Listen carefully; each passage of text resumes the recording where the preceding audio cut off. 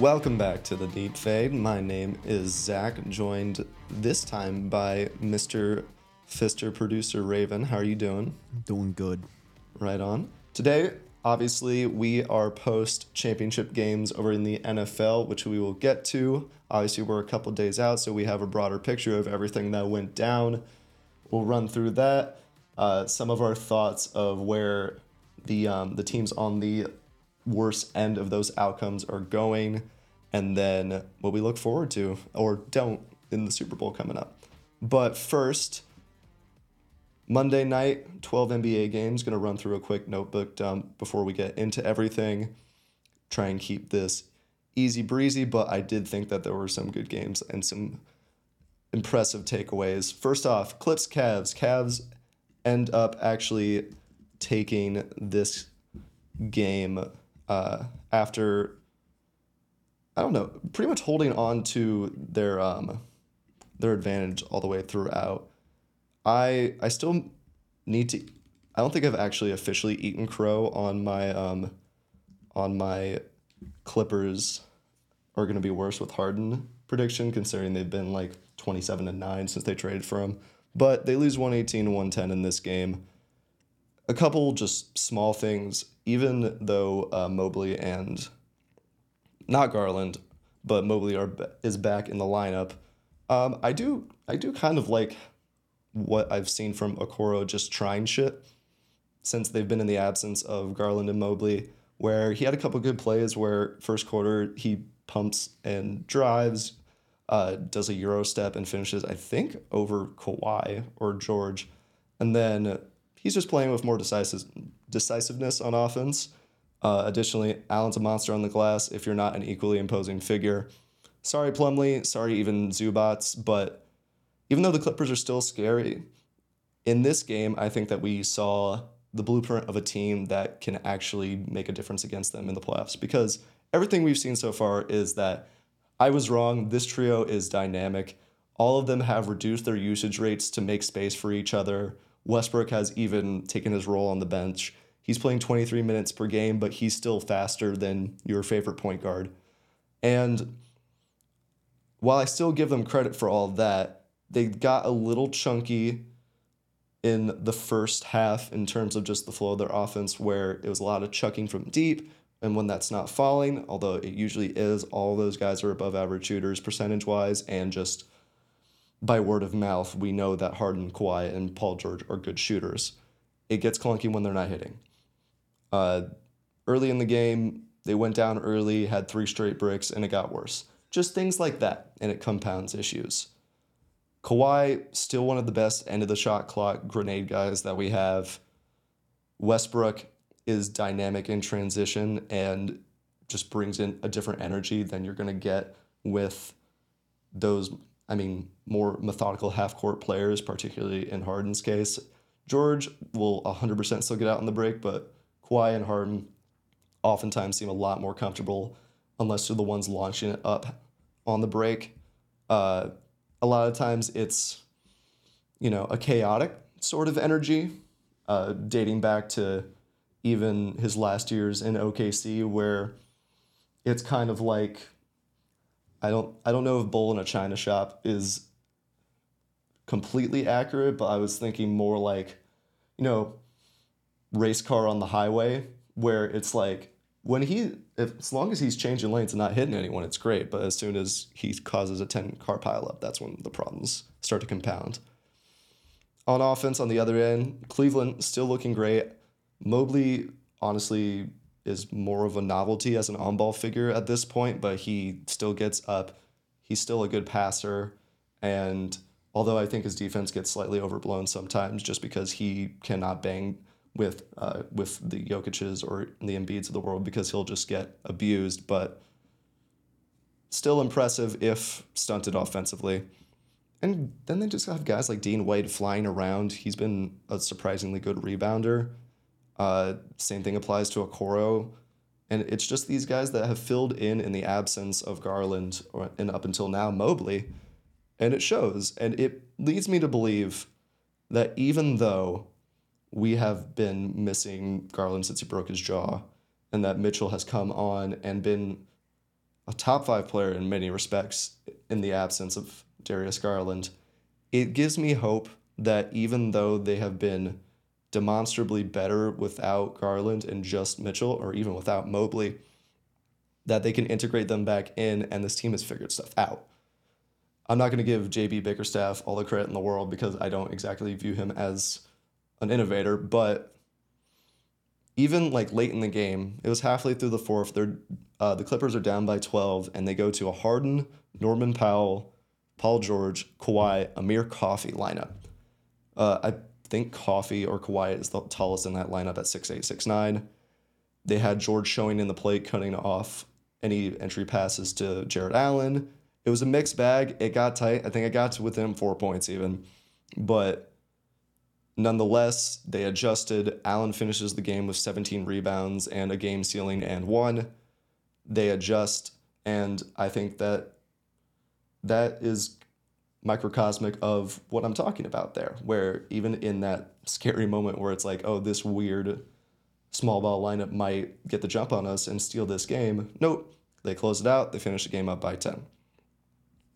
The Clippers need more size. I think that they're one of those teams that's going to be in the market for someone to put next to or behind Zubats in a lot of the same way that the Thunder are looking to do that for Chet. And it could be someone as simple as Nick Richards, I don't want to say Kelly Olynyk is shooting higher, but another skilled body in there that I think has more defensive chops than Mason Plumlee. No offense to Plum Dog, but there's bodies out there. Even like a Vucevic type guy who's making $20 million, put him in as a much more offensively capable option off the bench. Who we can talk about Vucevic's defense. I'm very familiar with it, but he uses his hands and he is thick. So put him in there. He will at least grab you. If he's a bench player at like 27 minutes a game, he'll still probably get you 10 boards. On the other side, Cleveland, I really look forward to Garland coming back. And I think that this might be the third best team in the East, simply off of their merits that they've earned in the last month without Garland. And then if they can integrate back more seamlessly than they were looking at the beginning of the year, this becomes a team that challenges Philly and maybe Boston. Much more so than that team that lost to the Knicks last year. Pistons Celtics also played last night.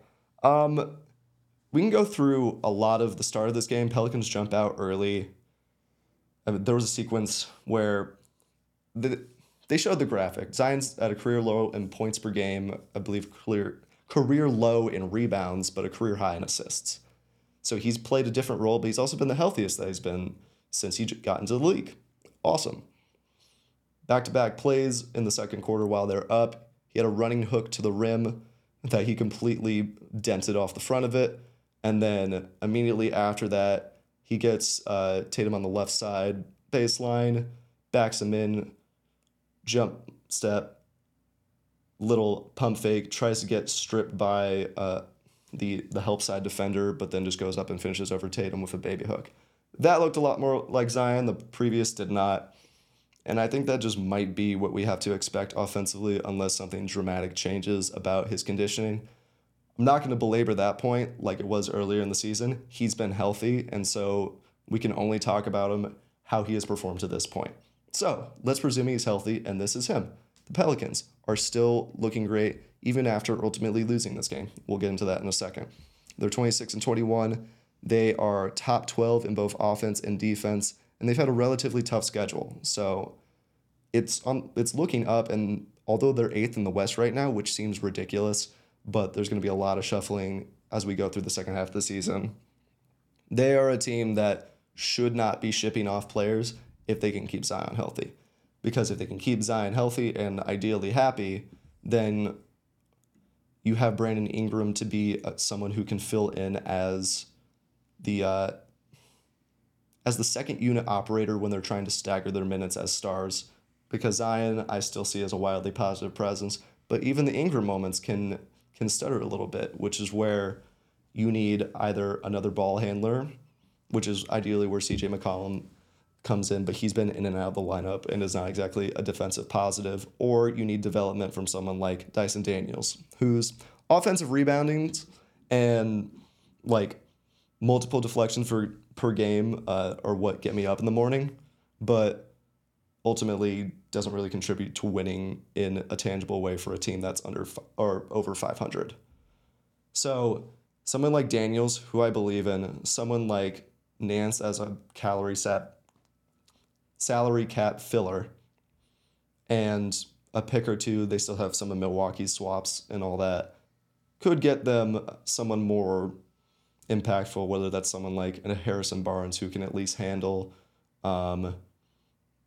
We talked about a lot of guys. Like, I don't think they're in the market for Levine, but they're a team that with the defensive infrastructure they have, maybe if you're swapping McCollum out for it, I think that'd be interesting.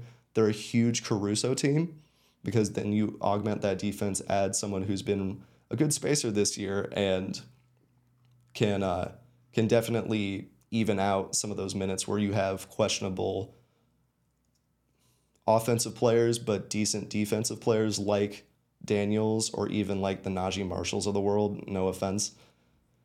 But they, late in the game, were at 94-94 with 6:14 remaining. Derek White has a clutch three to tie the game. Jaylen Brown's been dishing. I think he had like 19, 8, and 7 at that point. But then after the break, no Zion. The possessions right after they took him out in a close game. Brandon Ingram hits a tough bucket, but then the Celtics immediately get a layup on the other end, 96-96. Brandon Ingram turnaround, 98-96. Then on the other end, Derek White gets a three. Herb Jones, who, again, I adore, but is someone that they need to hold on to for this exact reason. He spins under a switch and gets punished. Herb on the other end has a turnover into a Tatum transition dunk. Brandon Ingram breaks a three, and Tatum has a transition foul, and then it just compounds from there. And they blew a lead that they built on offense, and they build leads on offense with someone like Zion. So that serves to say that they need to build their depth, particularly offensively, and I am concerned, not necessarily about Willie Green, but about trust late in games, because this is something that we've questioned in every sport. I mean, we're going to talk about it later with like Purdy on the 49ers and whether or not Shanahan trusts him in close games. Let's talk about it with like before he got traded to the Raptors, they did this with R.J. Barrett. He would almost never play late close games. It's a thing with LaMelo too. It's just something to keep an eye on. T-Wolves at Thunder. I didn't watch a ton of this game, to be entirely honest, but a good defensive effort. And then shout out Anthony Edwards for the quote, at least of this week, for saying, I'm going to take the fine because the ref didn't get us any calls tonight. In a game they won, which, credit for the bitching. And then, in my opinion, the game of the night, Bucks Nuggets. I'm glad at least both of the stars played in this game. True. Middleton was making shots, and I think that covers up their role player differential with teams like the Nuggets, who don't have the best. I mean, they really miss Bruce Brown. I think that they were hoping for more out of guys like Zeke Nnaji, and I think Peyton Watson has been a revelation, but even he is shooting 36, 29, and 75 over his last 10. He has the athleticism. He almost had the nastiest dunk over, I want to say, Dame, where he comes off of the baseline on an alley-oop and Jokic lobs it to him, but Dame just barely alters his path to prevent him from being put on highlight reels for the next 5 years. But Middleton at least makes up for the fact that Portis, I think, missed his first 9 shots, and then Connaughton has been brutal all year. Andre Jackson is interesting. Marjon Beauchamp barely plays. Middleton, being a third star, covers up for a lot of the concerns that we've had with their depth. It doesn't cover up the other concerns we've had with the Bucks, but it makes a difference, and Middleton is a positive presence on defense still. They 10-second counted Giannis and got him late in the game, which was pretty funny. I was watching the Nuggets broadcast, and they pulled up their phone and did like the iPhone timer during it, and I think it got to 13-second once, which I thought we were done with, but just pointing out that that's still a thing. As far as the Bucks with Doc, I think they're 2-1. This is the first loss. Again, this is all just word of mouth. This is coming from my eyes and my mouth. You can take it as you will. I'm not sure that the stats are going to reflect it yet. We're in a small sample. I would like to say that there's definitely more urgency in transition, and I think the final score of this game ultimately reflects that this was a more, at least, spirited defensive effort, where I think that they still lack the foot speed in a lot of ways. I think Malik Beasley is possibly the worst perimeter guard defender in the league, but 113-107 in today's NBA means that both teams were trying on defense or missing shots, which I didn't really feel like that was the case. I think they both were playing hard enough. And then I believe in the third quarter, staying with Malik Beasley, even when he's lighting you on fire, Jokic had a triple-double by the end of the third quarter, and he and Murray just held off any streakiness that you're going to get from players who aren't Giannis or Dame or Middleton. And while I do think that that's triumvirate, if they're all healthy, is all you need in the playoffs, I think that it does cap their ceiling because they don't have... think to when they beat the Suns in the finals, like Raven, you can speak to this, where Bobby Portis made himself a Milwaukee legend. Despite not exactly having crazy statistics, it's because he had 2 games where he just was a fourth star for them. Yeah, it was, vividly, the moment that I remember is him, long stepping down the court after a bad call, but he just was one of those guys that brought the energy up when you needed it and made a shot when you really needed it. But he's not a star by any means. No, but he was for those series. Yeah, for a couple of games in a series that required those fine margins. Yeah. They need someone more defensively capable than Portis. And Connaughton has completely fallen off the face of the earth.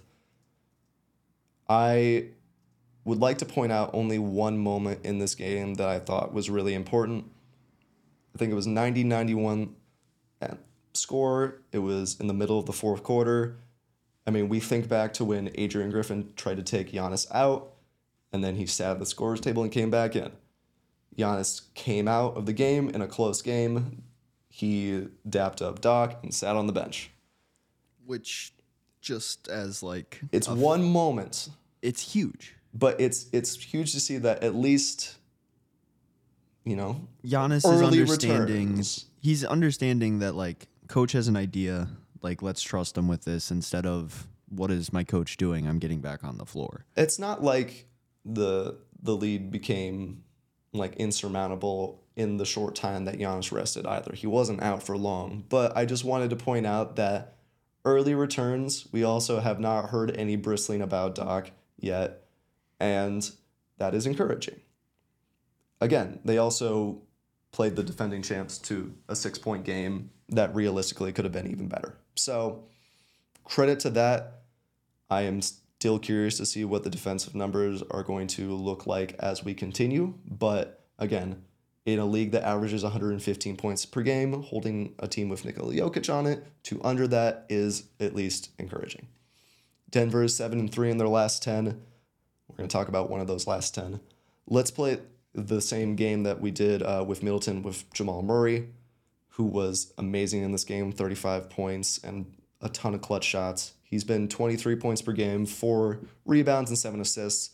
He's absorbed some of Gordon's offensive role that he was filling last year, but if Gordon finds his shot and then Porter at least gets back to the same level of consistency, his efficiency is pretty similar, but it's been up and down. I still like them out west. Gordon, over his last 10 too, is 12, 6, and 2.5, shooting 57% from the field, which is great. And he's only 28 from 3, but he's barely shooting 1 a game. Like I said, Watson might play himself out of the rotation, but I still like it. Brown's numbers are down, but they clearly trust him. He was in for most of the fourth quarter.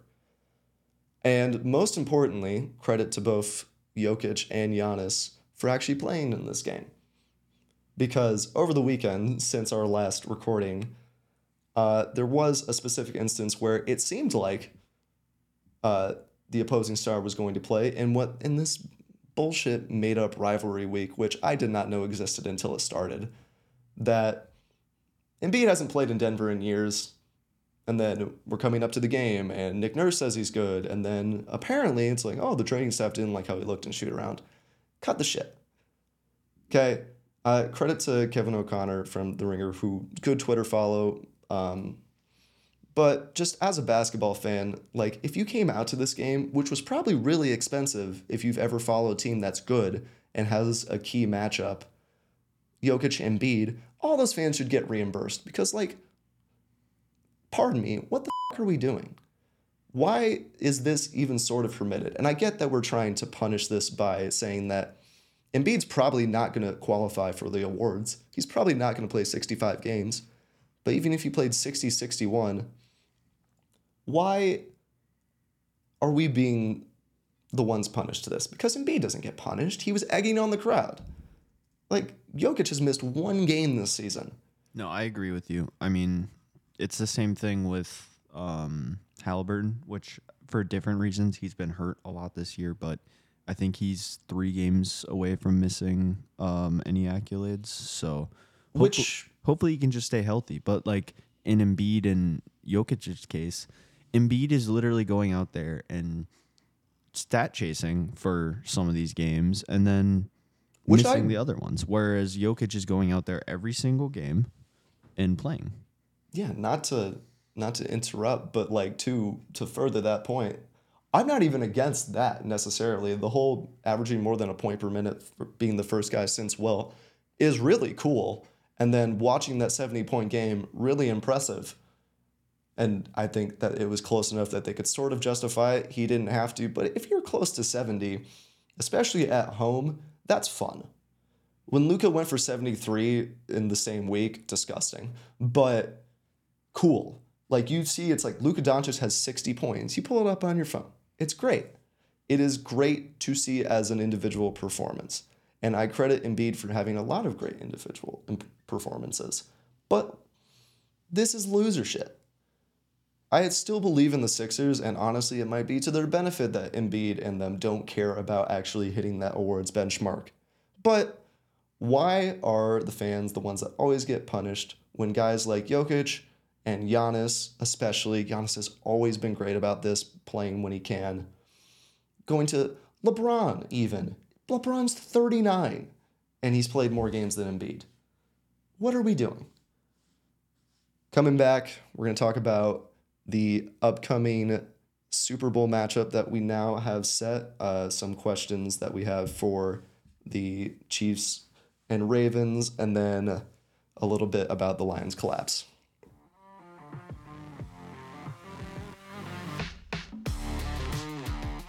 And we're back.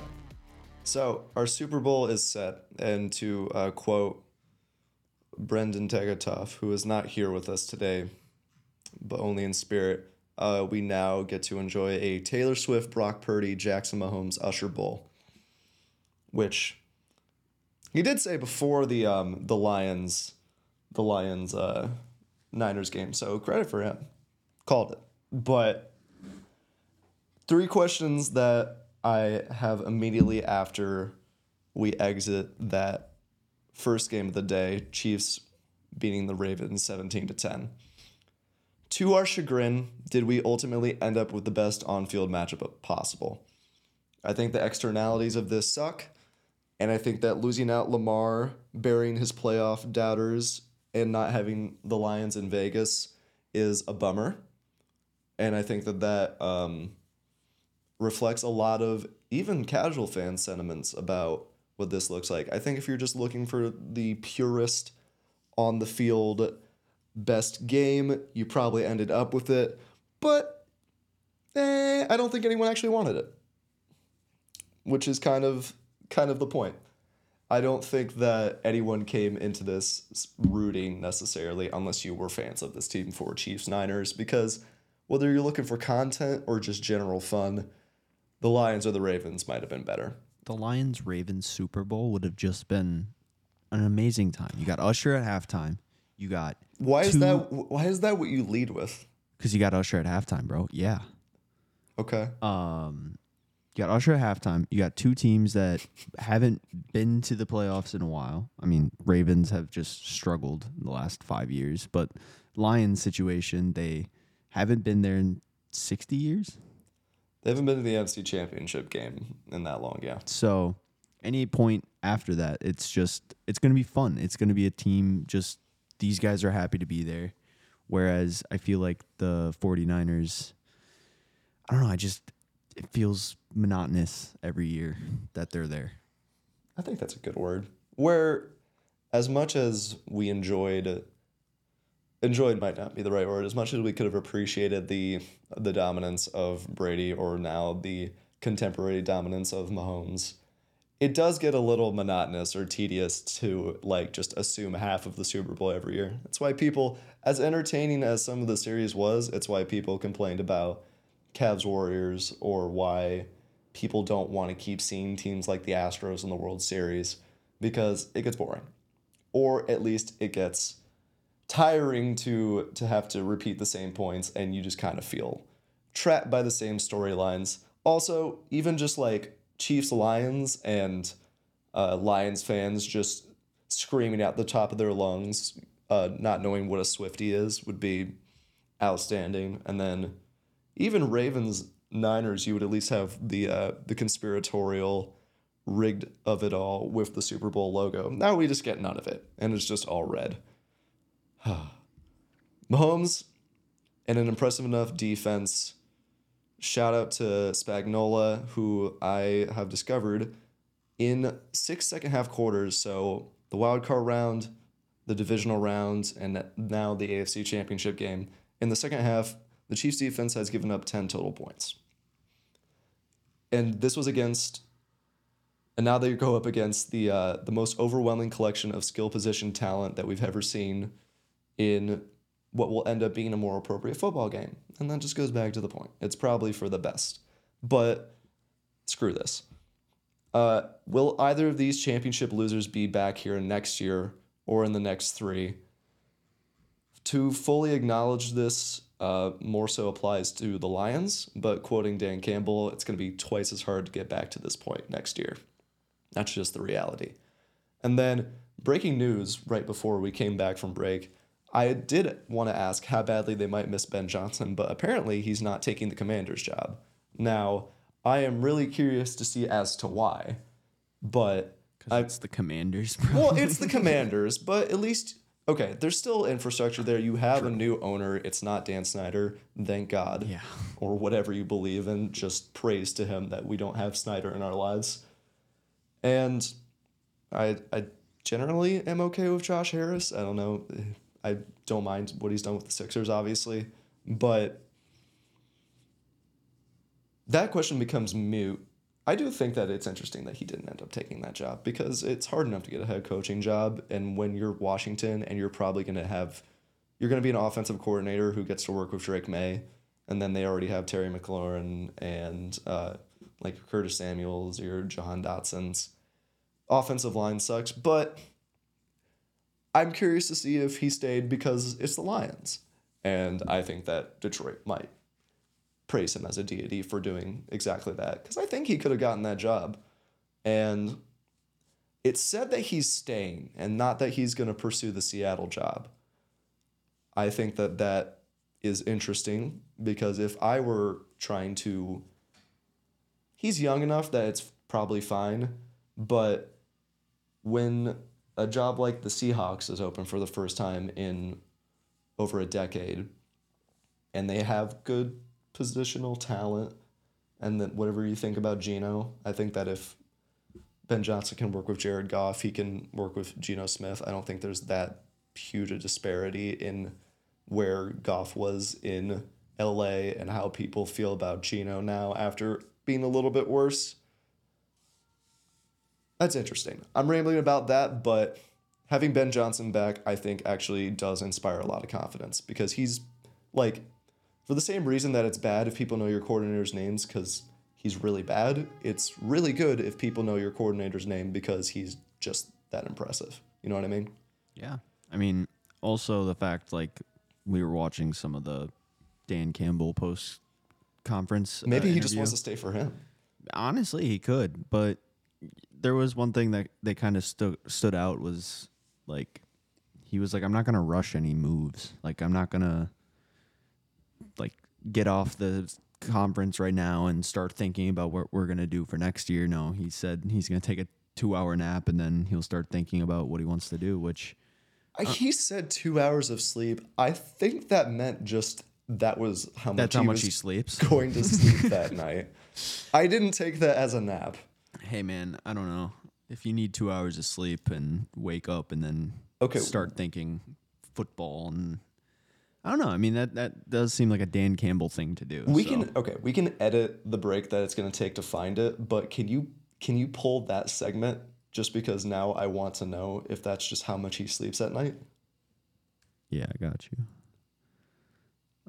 It should be. And I'll begin, but I'm not going to rush. Yeah, I got it first try. I'm not in some mad rush. I'm going to make sure it's right. Oh, hold on. Let me rewind it a little bit. He was a critical piece for us. You know, he's a critical piece, and I'm not worrying about that just yet. You know, I need to at least get 2 hours of sleep, and then I'll begin. But I'm not gonna. I think you're right. I think that's just how much he at sleeps least tonight. 2 hours of sleep. I think that's just what he's going to go to sleep tonight. How long? God, That's hilarious. what was the tweet where it's like 8 hours of sleep, 8 hours of work, that's 14 hours, and then you still have 10 hours to work out, read, eat food, take a walk on the beach, and it's like, what? That doesn't add up. Good for him. For Baltimore, it's honestly scarier that Johnson didn't take that job because it means that both Monken, who after that game I don't think is getting a head coaching job, but Mike Macdonald specifically, they might lose to Seattle. And then if the Washington job is open, that's just another team that could steal it from them. And I think that if you're trying to pick a coordinator from that game, McDonald is the one, because after they got through the first flurry of Chiefs punches in the first half, they didn't do anything the rest of the game. As soon as they got past what I imagine were Reed scripted plays and then maybe a little bit further, they weren't doing anything. And any movement they got, it was because Mahomes is amazing or because they got bailed out by a penalty. But I think that this was shattering for so many of these guys because it clearly seemed they were all crushed or pissed. It was that they were all so amped, and that led to the Zay Flowers taunting penalty. That led to they led to the Mahomes roughing the passer. It led to just mistakes, and they were at home, and they were over pursuing a little, but it clearly didn't matter. They only gave up 17 points. It's just hard to see that and then immediately see them making it back. They had the staff, the front office, and the players to make it back immediately, but you have to hope that this is just a temporary heartbreak and that it is not a fundamental crack in the foundation. And then shout out to Justin Spiro on Twitter, because this is very funny and accurate, but it says, "Don't sweat that all-time crushing loss on the doorstep of the Super Bowl.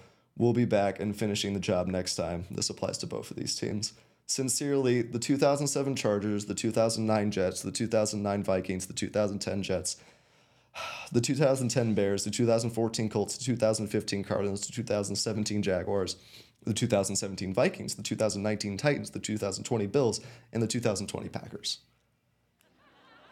I'm sure that all of those teams we talked about the same way. I mean, remember those Packers? That was after Rodgers won the first of those back-to-back MVPs and they lost to the Niners. Yeah.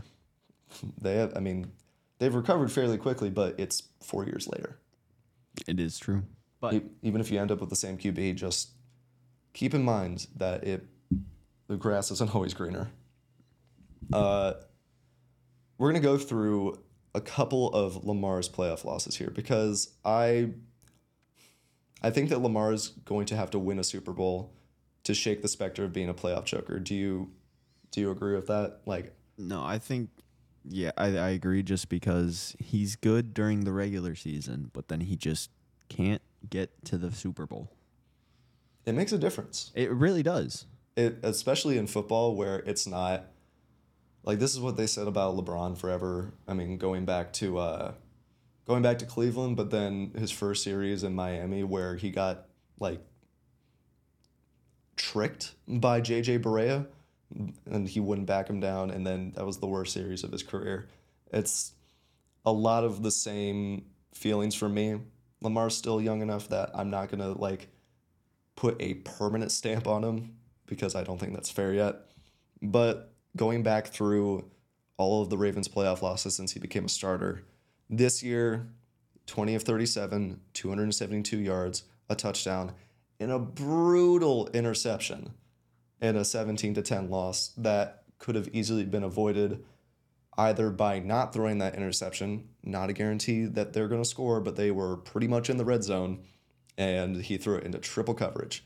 I saw someone saying that it's also Likely's fault for putting his hand up like he was open. Okay, do you know how many times a game that a receiver puts his hand up because he's like, I can moss this guy? Like, get out of here. It was triple coverage. You're the quarterback. You see both linebackers and a safety converging on the point you're trying to throw to. If you're not going to throw it like at the goalpost where only Likely can get it, it's a bad throw. Sorry. Zay Flowers fumbling too. This does not fall only at his feet, but the defense was as good as you could have asked. And that brutal fumble in the first half too, that didn't actually amount to anything. The Chiefs turned it over on downs. But even then, they got lucky because I would argue that Travis Kelce got a first down on that possession. It's just, there were ways that this could have been won, and then either Lamar or primarily Flowers. I'm also crediting Todd Monken for only running, I believe, 8 times with players who aren't Lamar. That all falls at other people's feet. But he could have won this game. Mahomes would have won that game if this was his supporting cast. I mean, I'm sorry to compare it like that, but it's true. I think I'm not disagreeing with you, but the biggest thing that sticks out for me is like Lamar Jackson was the second highest receiving. Like he had the second most receiving yards on his team. I mean, and that was to the batted pass that he caught himself and ran for 13 yards. That's the second most receiving yards you have. He was like, oh God, who's the basket catch in center field? You know what I'm talking about. Let me search it up, basket. But like, to that point, there's reasons not to blame him, and I don't want to because I like him. And I think we all do. I think you and I both really like him. Brendan's not here. But, that's not true because, 7 people out-received him. I was just fact-checking you. No, I'm just doing it. I made it up. Okay. I appreciate your candor. But to your point, Nelson Aguilar, 1 for 39. Justice Hill was their third leading receiver. And for all the blame that Flowers deserves, he was their only competent guy in this game. He really did well. Odell had 2 good catches on one drive and an important third down, but he hit Sully's parlay. Good for him. Lamar out-received Rashad Bateman, who's supposed to be the number 2 in that offense. Mark Andrews, he gutted it out, but 2 for 15. I don't know if he had much of an impact in this game. And again, we can place the blame at other people's feet, but that's why we're going through all of this. Last year, Lamar is injured. It's Tyler Huntley. He doesn't play in a loss to the Bengals. Get rid of that. 2020, 2021. He goes 14 for 24, 162 yards, 0 touchdowns, and interception, and a 17-3 loss at Buffalo. Falls at his feet. That game too, literally, let's analogize it. Lamar's gotten better than there since he's been in that game. Mm-hmm. Okay? They lost 17-3, but now they're at home in Baltimore, and they lose 17-10. So apparently, that's saying that this Ravens team has gotten 7 points better while at home. One throwing touchdown better. I don't believe that. 19-20, he goes 31 for 59, throwing 59 times in a game against the Titans. 365 yards, 1 touchdown, 2 interceptions, 143 yards rushing. A good statistical game. They lose 28-12. in Baltimore. Tannehill had 88 yards passing in that game. It was the Derrick Henry show. Shout out to Mike Vrabel. How he's not a coach yet. Seattle better sign him. 18-19, he's a rookie. They lose to the Chargers. Who cares? He might end up being this NFL era's Manning to Mahomes' Brady, but I don't think that necessarily captures the experience. It's not a perfect analogy. I think it kind of feels like every team that's going to go up against the Chiefs right now feels like all the teams that had to play the Yankees in the 20s and 30s, where anyone that's not the Yankees winning the final games of the season is an anomaly. And so, like, the Bengals getting in there 1 year in a game where I think Mahomes is concussed, and like even if Josh Allen squeaks through 1 year, we're going to write it off as a fluke. It just feels insurmountable. And that's where I don't want to blame just him and just say that he's a failure or a choker or be like he has as many MVPs as he does playoff wins, because I think that denigrates him. And I think that undersells how amazing it is to watch Lamar Jackson play football. But he was bad in this game, and he made the game-stealing mistake. And we have to put that at his feet. I'm not going to say that he is a failure or a loser. He's a 2-time MVP. He is going into next year third, fourth, if you want to, like, put in platinum your quarterback rankings. At least I think he has to be. But he has to do something more to not be viewed this way broadly.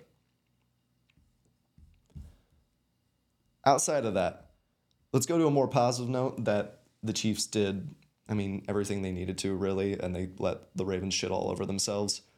After the first 20 minutes, I don't really think anyone enjoyed this game, where it's 17-3, and then we're kind of just watching 3-and-outs or fumbles or turnovers or the Ravens looking uncomfortable. Mahomes goes 30 for 39, 241 yards, 1 touchdown, and approximately 50,000 souls ripped out of their bodies. He starts a record-tying 11 for 11. Shout out to Rich Gannon, apparently the last person to do that. And he immediately made me regret any Ravens-related bets. That's on me. But Lamar immediately returning serve at the beginning to Zay Flowers to make it 7-7 made me feel better, but it was misleading for how the rest of the game would go. The second quarter was ugly. Baltimore fumbles, forces turnover on downs, punt, and then a Chiefs field goal. Baltimore was 4th in offensive DVOA this season, the Chiefs 8th. If you do it by weighted, they're both even higher. Weighted DVOA meaning that they factor in more recent games higher. McDonald and the defense completely saw the Chiefs in the second half. They didn't get sacks until late, but they were locking them up enough to keep giving Lamar and the offense chances. I have the biggest mistakes listed here. I want you to tell me which you think is the most prominent. Zay Flowers getting a taunting penalty. Flowers fumbling at the goal line, which I almost want to just give all the credit to Snead, because that was as perfect. That is he hit the ball perfectly. He did it with just lock-on precision. And that is the type of play, A, it's why you're told not to dive at the goal line like that with your arm out, and B, Charles Tillman would be proud. The interception to Likely, and then 8 rushes for players named Lamar Jackson and 8 rushes for players not named Lamar Jackson when they were averaging 7.4 yards per carry. Yeah, I think after probably the second quarter and you see how you're not throwing the ball too well, I feel like you should be running more. And especially if you have a quarterback who can run as well, it's like you have a dual threat situation essentially. So I just feel they were blitzing him so much. They were okay. Then I heard, which is good. Well, I'm agreeing with you. But during the game, this was one thing that the commentators said, which as someone who watches sports, I hate NFL commentators more than anyone else. But they said something that was accurate, and he's getting blitzed super super quickly.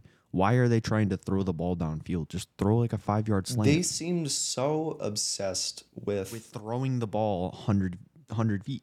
pushing it downfield when they have the most electric running quarterback. I remember one, maybe two design runs for Lamar, which again, if you have smart linebackers or defensive ends who can play both the running back and the quarterback well enough, great.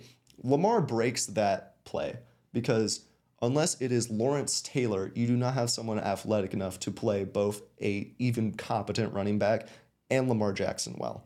And the Chiefs were without Willie Gay, who is, as they were saying during the broadcast, like their predominant spy guy that would keep an eye on Lamar and keep him from doing shit like this. Let's talk about like that Titans game that we were talking about before. They did not pass, even when the game was tight. They just ran it down their throat because they knew what their game was. Even start of the second half when you're down 17-3, why are you still not rushing? That is what I hold the offense's stagnation to, but great point because like part of Lamar's problem in there is that he was waiting for things to develop downfield and one receiver was able to actually do that. And it's like, you have a running back who can, just do a slant. I feel like if you did 3 slants on any of those plays where you were waiting 10 seconds to throw the ball, you would have gotten your first down. I think that is fair in a lot of those cases. And even on that last drive, before he threw the likely interception, Odell Beckham catching a first down and then another pass on short and intermediate routes, great. And then when it comes back to Lamar, screen passes, swing passes to the running backs, he was throwing 100 miles an hour. So, again, you can't put everything at the feet of the coordinator. The coordinator only tells them what plays to run, and whether or not they execute is a whole other thing. But I put the most of it on Lamar and the game plan. But honestly, more the game plan, because what are we doing? He didn't look comfortable. I think Harbaugh also might hold some of the blame here too for how pumped up they were in this game. And it's one of those things where it feels strange to question John Harbaugh, who's been coaching the Ravens for over a decade. Crazy to think of John Harbaugh in the same stratosphere in terms of longevity as the guys like Mike Tomlin or Pete Carroll or Belichick, when 2 of those guys just got fired. I don't know what it takes to question Harbaugh. I think that you lose some of the cachet from a Super Bowl after 12 years. I'm not going to put it on him either, but I feel like this entire thing is just the blame game when I think the locker room after kind of just showed what we should take away from this. Every player looked crushed, and all but I think Patrick Queen, Odell Beckham, and Lamar left immediately. Optimism is healthy, and you're looking at the best organization in football, but whether we want to talk about Lamar not hitting deep passes or Monken not calling a good running game or Harbaugh not having his guys prepared in the right way, every contender that doesn't have Mahomes is going to fall apart before he does. Every one of these teams is going to fall back to 7-10, 8-9 before Mahomes gets worse at football. You need him to get hurt or you need him to get old, and one of those is not happening for a while. Kelsey, back-to-back games where he puts up enough in 2.5 quarters to change the game. And then shout out to Marquez Valdez-Scantling, Packers legend, for really sealing 2 playoff games. You see his catch at the end? I did, but that was a tough falling down pirouette catch. It was, and I saw this on Instagram somewhere, but he had I think it was week 15, he had a game-losing catch. He had missed the catch. He might have had like 5. I definitely remember 2. Yeah, I know there's at least 2, but he's making it up in the postseason, which if you're one of those guys that makes those mistakes to just to like prove yourself later in the season when it matters more, it's just a good feeling overall. So happy for him. I am legitimately happy for him. And hey, again, like we were talking about with go all the way back to what we're talking about in the NBA. Sometimes in a game, particularly in the playoffs, you just need one extra guy to do something you didn't expect. And it was Marquez Valdez-Scantling. Now, we're going to completely gorge ourselves on Chiefs content and all this over the next 2 weeks, so I won't belabor how good Mahomes or Kelsey were or how they're going to be, or when we already talked about how good this defense is. But Tay-Tay's in the Super Bowl. Did you see if she... Fuck. I meant to do the applause. Oh, no, you didn't. Yes, I did. I didn't mean to hit the okay, crickets. did you see the thing about traveling from Tokyo to get there in time? No. So I think... Apologies to everyone who already knows this, but I think it's the night before, because Tokyo is however many hours ahead, she has a concert, and then if she flew back to Vegas, would theoretically, because of the time change, could land at like 8 p.m. the day before the Super Bowl. So the idea being she's probably going to make it. All I'm going to say is there are literal betting odds for whether or not He proposes. Kelsey is going to propose. And I mean, it's perfect. I It's made perfect. a joke for later, and that I will definitely... Let's save it. Yeah, of course. It's going to be a walkout. But yeah.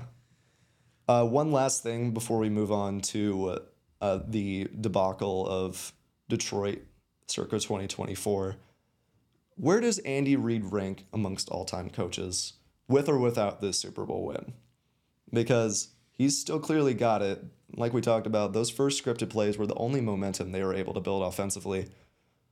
Some of his resume, he's 4th all-time in wins. He has a chance for his 3rd ring. And while he likely won't finish close to Don Shula or George Halas in regular season wins, he's going to keep racking up wins while he's still coaching with Mahomes. It's going to be 10 to 13 every year. He has 258 to Bill Belichick's 302. But he is 2nd all-time in postseason wins at 25 behind Belichick, who has 31. That, I think he could actually break. Because no matter where Belichick goes, or even if he's the head coach of a team after this offseason, which I'm not going to guarantee, let's say he wins the Super Bowl and the Chiefs are winning 1 or 2 games, maybe 3 every season, I think it's super realistic that Reid could finish out his career with like 35. And then he is on top by a wide margin if he's ahead of Belichick. Again, we're talking about people who are still coaching or still want to coach, so there's a fine line in talking about where people are going to end up. I'm just going to say that if the Chiefs win the Super Bowl, I think Andy Reid's going to end up retiring with the most postseason coaching wins ever. And he's... In my mind, again, I was not there, so forgive me, but I think he's top 5 up with the Belichicks and the Shulas, Walshes, Parcells of the world.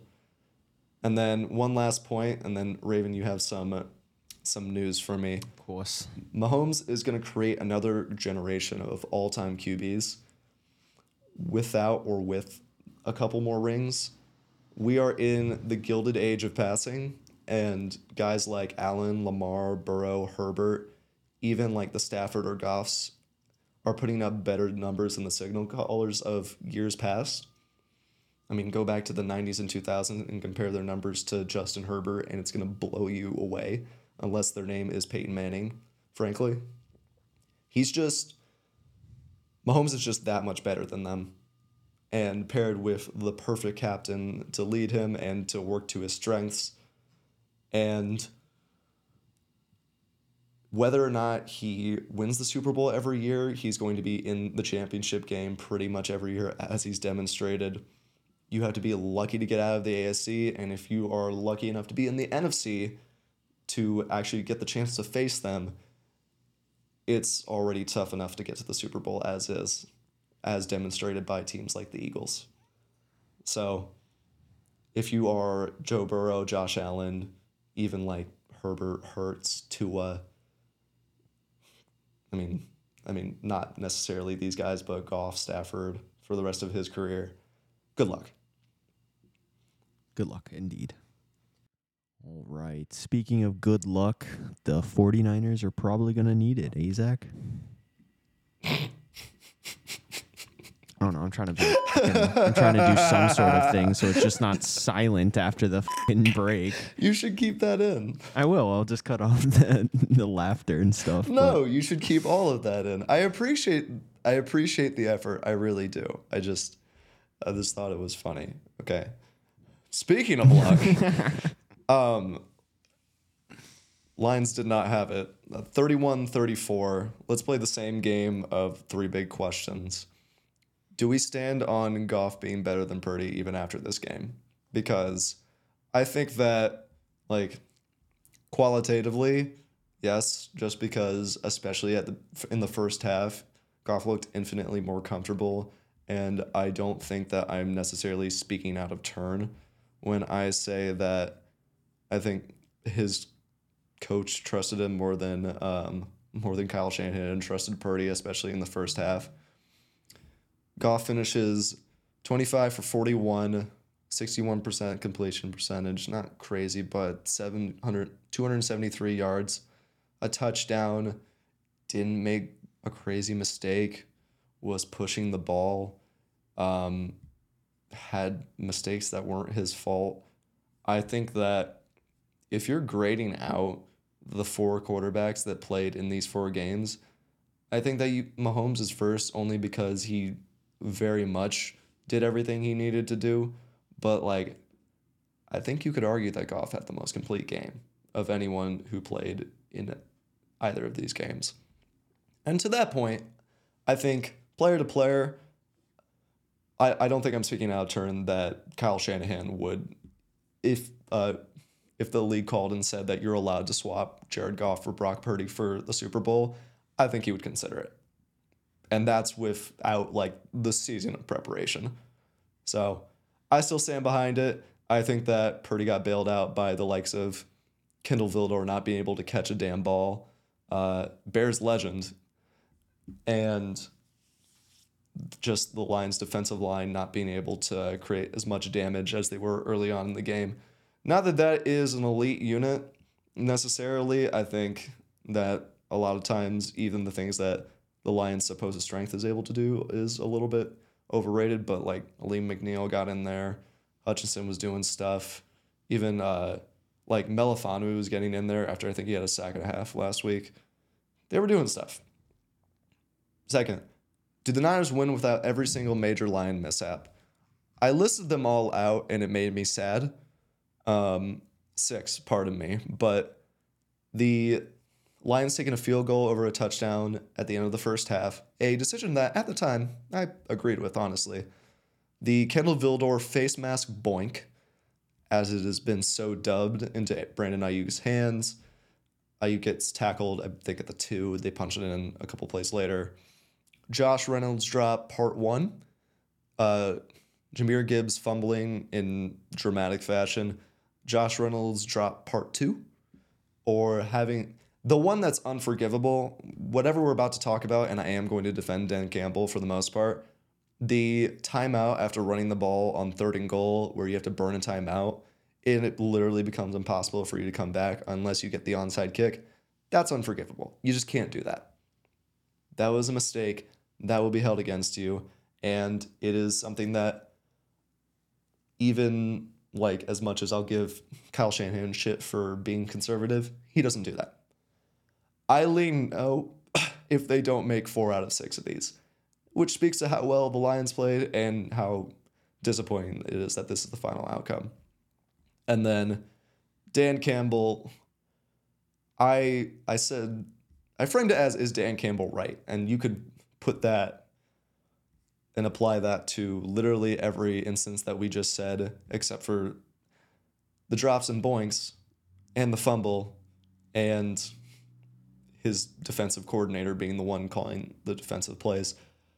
My point in saying that is that I credit everything the Lions have done to this point, everything that they've done for their culture, just rebuilding this team from, I think, 3-13 in his first year, 9-8 to now 12-5.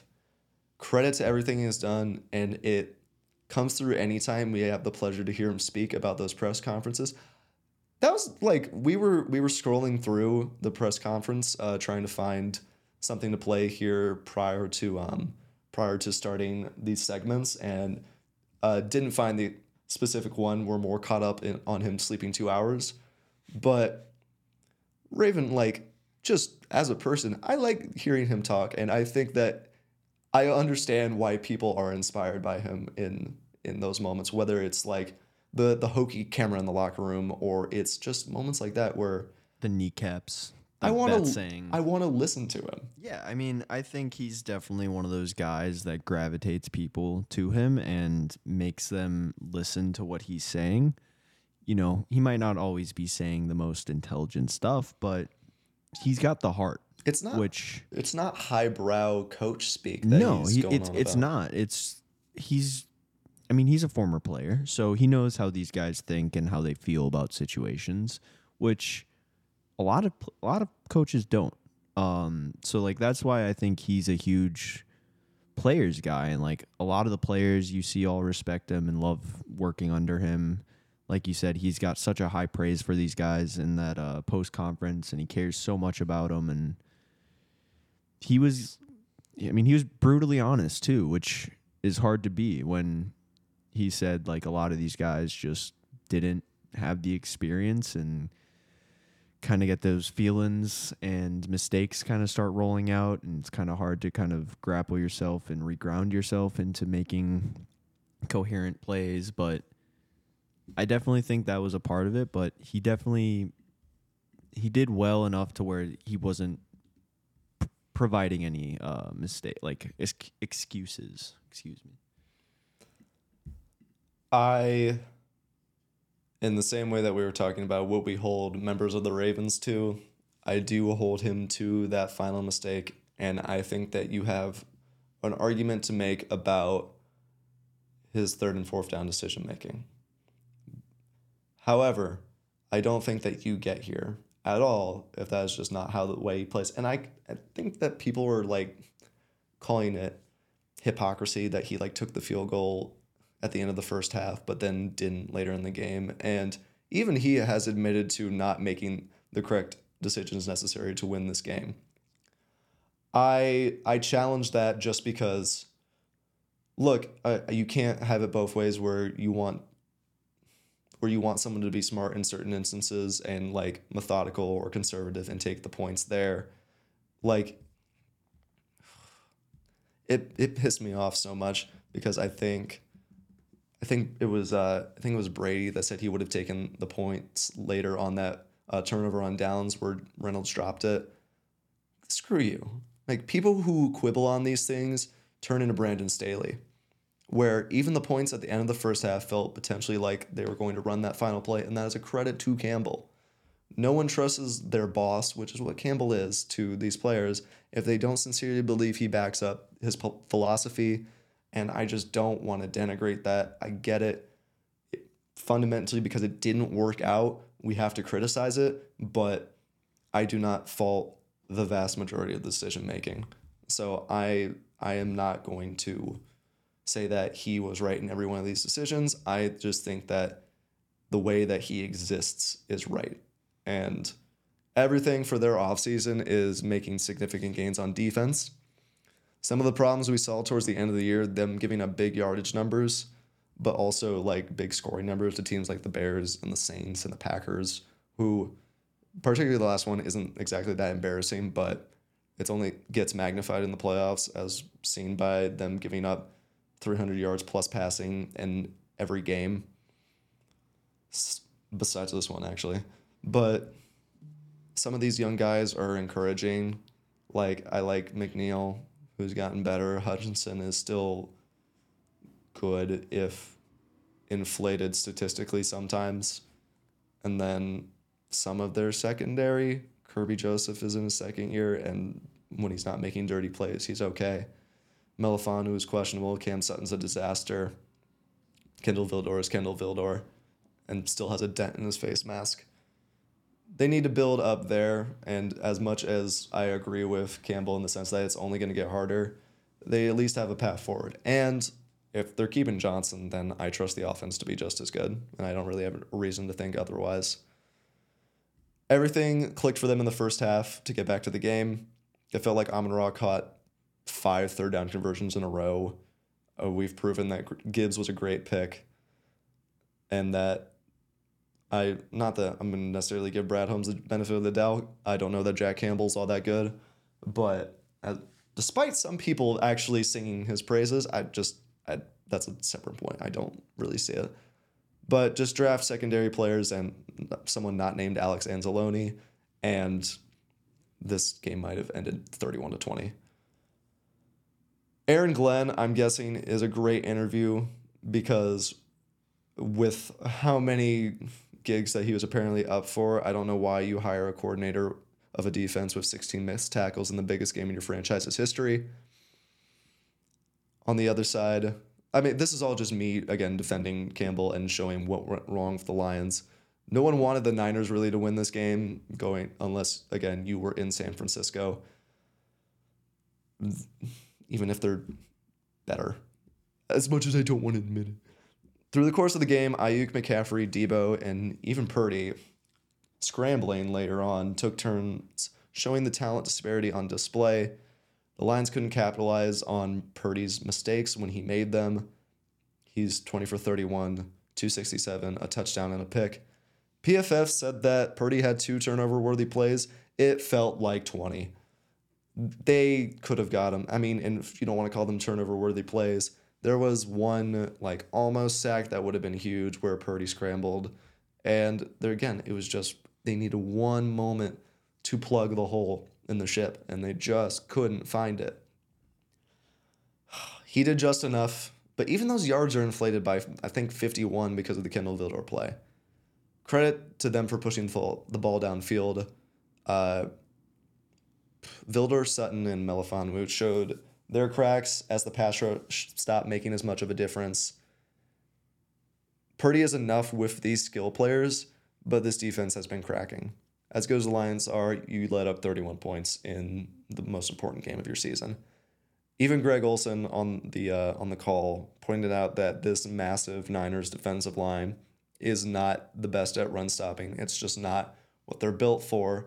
There's been a lot made over the last few days about Chase Young actively taking plays off, and while I don't think that he was a complete negative, it's pretty brutal considering they gave up draft compensation for possibly, I don't even say possibly, I think definitely the wrong Washington defensive lineman. It felt like Jahmyr Gibbs was speed walking for 12 yards on some of these plays, and their size might not be a benefit against what the Lions were doing. It might be a benefit against Pacheco. We'll just have to see. Kyle Shanahan is back in the Super Bowl. This is technically a rematch, but let's look back at the 2020 Super Bowl just for a reference for how long ago that actually feels. Jimmy G was the quarterback. The Chiefs won by putting up 21 points in a fourth quarter where they began down 20-10. It was the Tyreek Hill, 4th and 15, where it was that crazy pass to set up the win. And then we've moved on from the Niners game. Just before we do, I want to give credit to Detroit for this season. And even though they are not in this game that we are about to preview and spend the next 2 weeks previewing, I am glad that they made it this far because it was fun. And we talked about it earlier, right? That although this isn't what we were hoping for, I am glad that we got the game that we did after that stinky Chiefs-Ravens game. Here's every player that recorded a yard in the 2020 Super Bowl. Jimmy Garoppolo, at least on the Niners. Raheem Mostert, Deebo Samuel, Tevin Coleman, Kendrick Bourne, Kyle Juszczyk, Emmanuel Sanders, George Kittle, and Jeff Wilson. 2 of those players are still on the team. On the other side, Mahomes, Damian Williams, Travis Kelce, Tyreek Hill, Sammy Watkins, Blake Bell, Darwin Thompson, McCole Hardman. To everyone's chagrin, McCole Hardman is, in fact, still on this team, even though they tried so hard to rectify that situation. Their defenses have been completely remade. The Chiefs more so than the Niners. Don't need to necessarily read through all of those, but my point is this is a rematch, but it is a entirely different world that we live in now. I believe that Super Bowl happened when we were just learning what a mysterious virus spreading across Wuhan, China. was doing to the world. So God, that's so crazy. Dude. that's how long ago that was. So as much as we want to talk about, it's like, oh, it's Shanahan against Reed again. Like, it's not the same league even that we're playing in. It's not the same world. Precisely. And then one last point before we get to what we're most excited about and what we most dread about this game in the 2 coming weeks prior to the actual Super Bowl. I just wanted to run through, and honestly, this gives some credit to you, Raven, because I'm going to talk about your team too. Here's what the poor Lions, who I wish were here, are going to have to deal with next year. And making my point about when you're going up against Mahomes, your margin of error is so thin because the league is ever changing. You have the Arizona Cardinals with Kyler Murray back in the NFC, a developing receiver core, and a team that I think is going to be the one to draft Marvin Harrison Jr. Atlanta Falcons get a new coach and are probably going to get a new quarterback. If they get someone like Cousins, they might win like 12 games. Carolina, Bryce Young can't get worse. And although I literally forget their coach's name already, it's at least someone new. It's not Frank Reich. They have a talented defense. Chicago, please, is going to draft Dave Canales. Dave Canales, thank you, is please going to draft a very talented rookie quarterback to lead what is already a well-developed roster that might also draft an elite wide receiver in the draft as well. Also, fun fact, because Purdy is in it this year, marks the 12th year in a row, I think it's since 2011, so maybe 13th, that a team with a rookie quarterback has made the Super Bowl, or a team with a rookie contract quarterback, rather. Big distinction, but just throwing that out there. Dallas still have Dak, still have McCarthy. Honestly, that makes me worry about them less, but they're there. The Packers, Love is only getting better. All of those receivers are only getting better, and they don't have Joe Barry, which we didn't actually talk about, but I assume that makes you happy. Super. LA still has Stafford, who's going to be healthy. Puka will be better. Kupp will ideally be healthy. This defense has players that are developing. They don't have Raheem Morris anymore, which might be a problem, but they're there. The Vikings might just be healthy. The Saints might just be healthy. Even the Chargers got a coach now. The Chargers, well, that's the AFC. I'm just sticking in the NFC. Oh. The Giants, they'll probably have Daniel Jones again. You don't have to worry about them. The Eagles, it's still talent, and if they get competent coordinators, then maybe they can have a redux of last year. Terrifying. The Niners, who are in the Super Bowl right now. The Seahawks, who are also going to get a new coach. Tampa Bay, who played you pretty tight. And then the Commies, who are a joke. But they don't have Dan Snyder. They don't have Dan Snyder. So that's a win for them.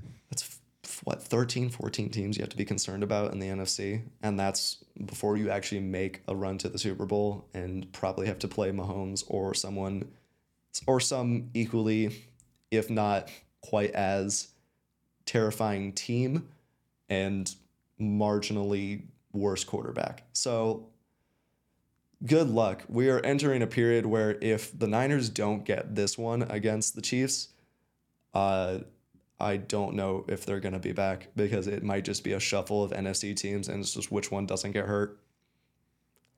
All that said, Raven, what are you most excited about for the Super Bowl?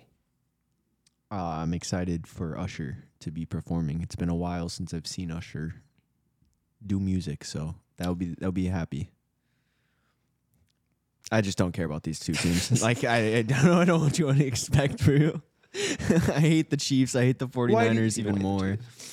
I don't know. The Chiefs, I mean, everything that's happened this year with Taylor and Travis, like, whatever. But I don't know. I don't like Patrick Mahomes that much as a person, even. The Usher Bowl. The Usher Bowl is a great name for this. I think he's kind of whiny a lot of the time when he's not winning, and it just look at his brother and wife.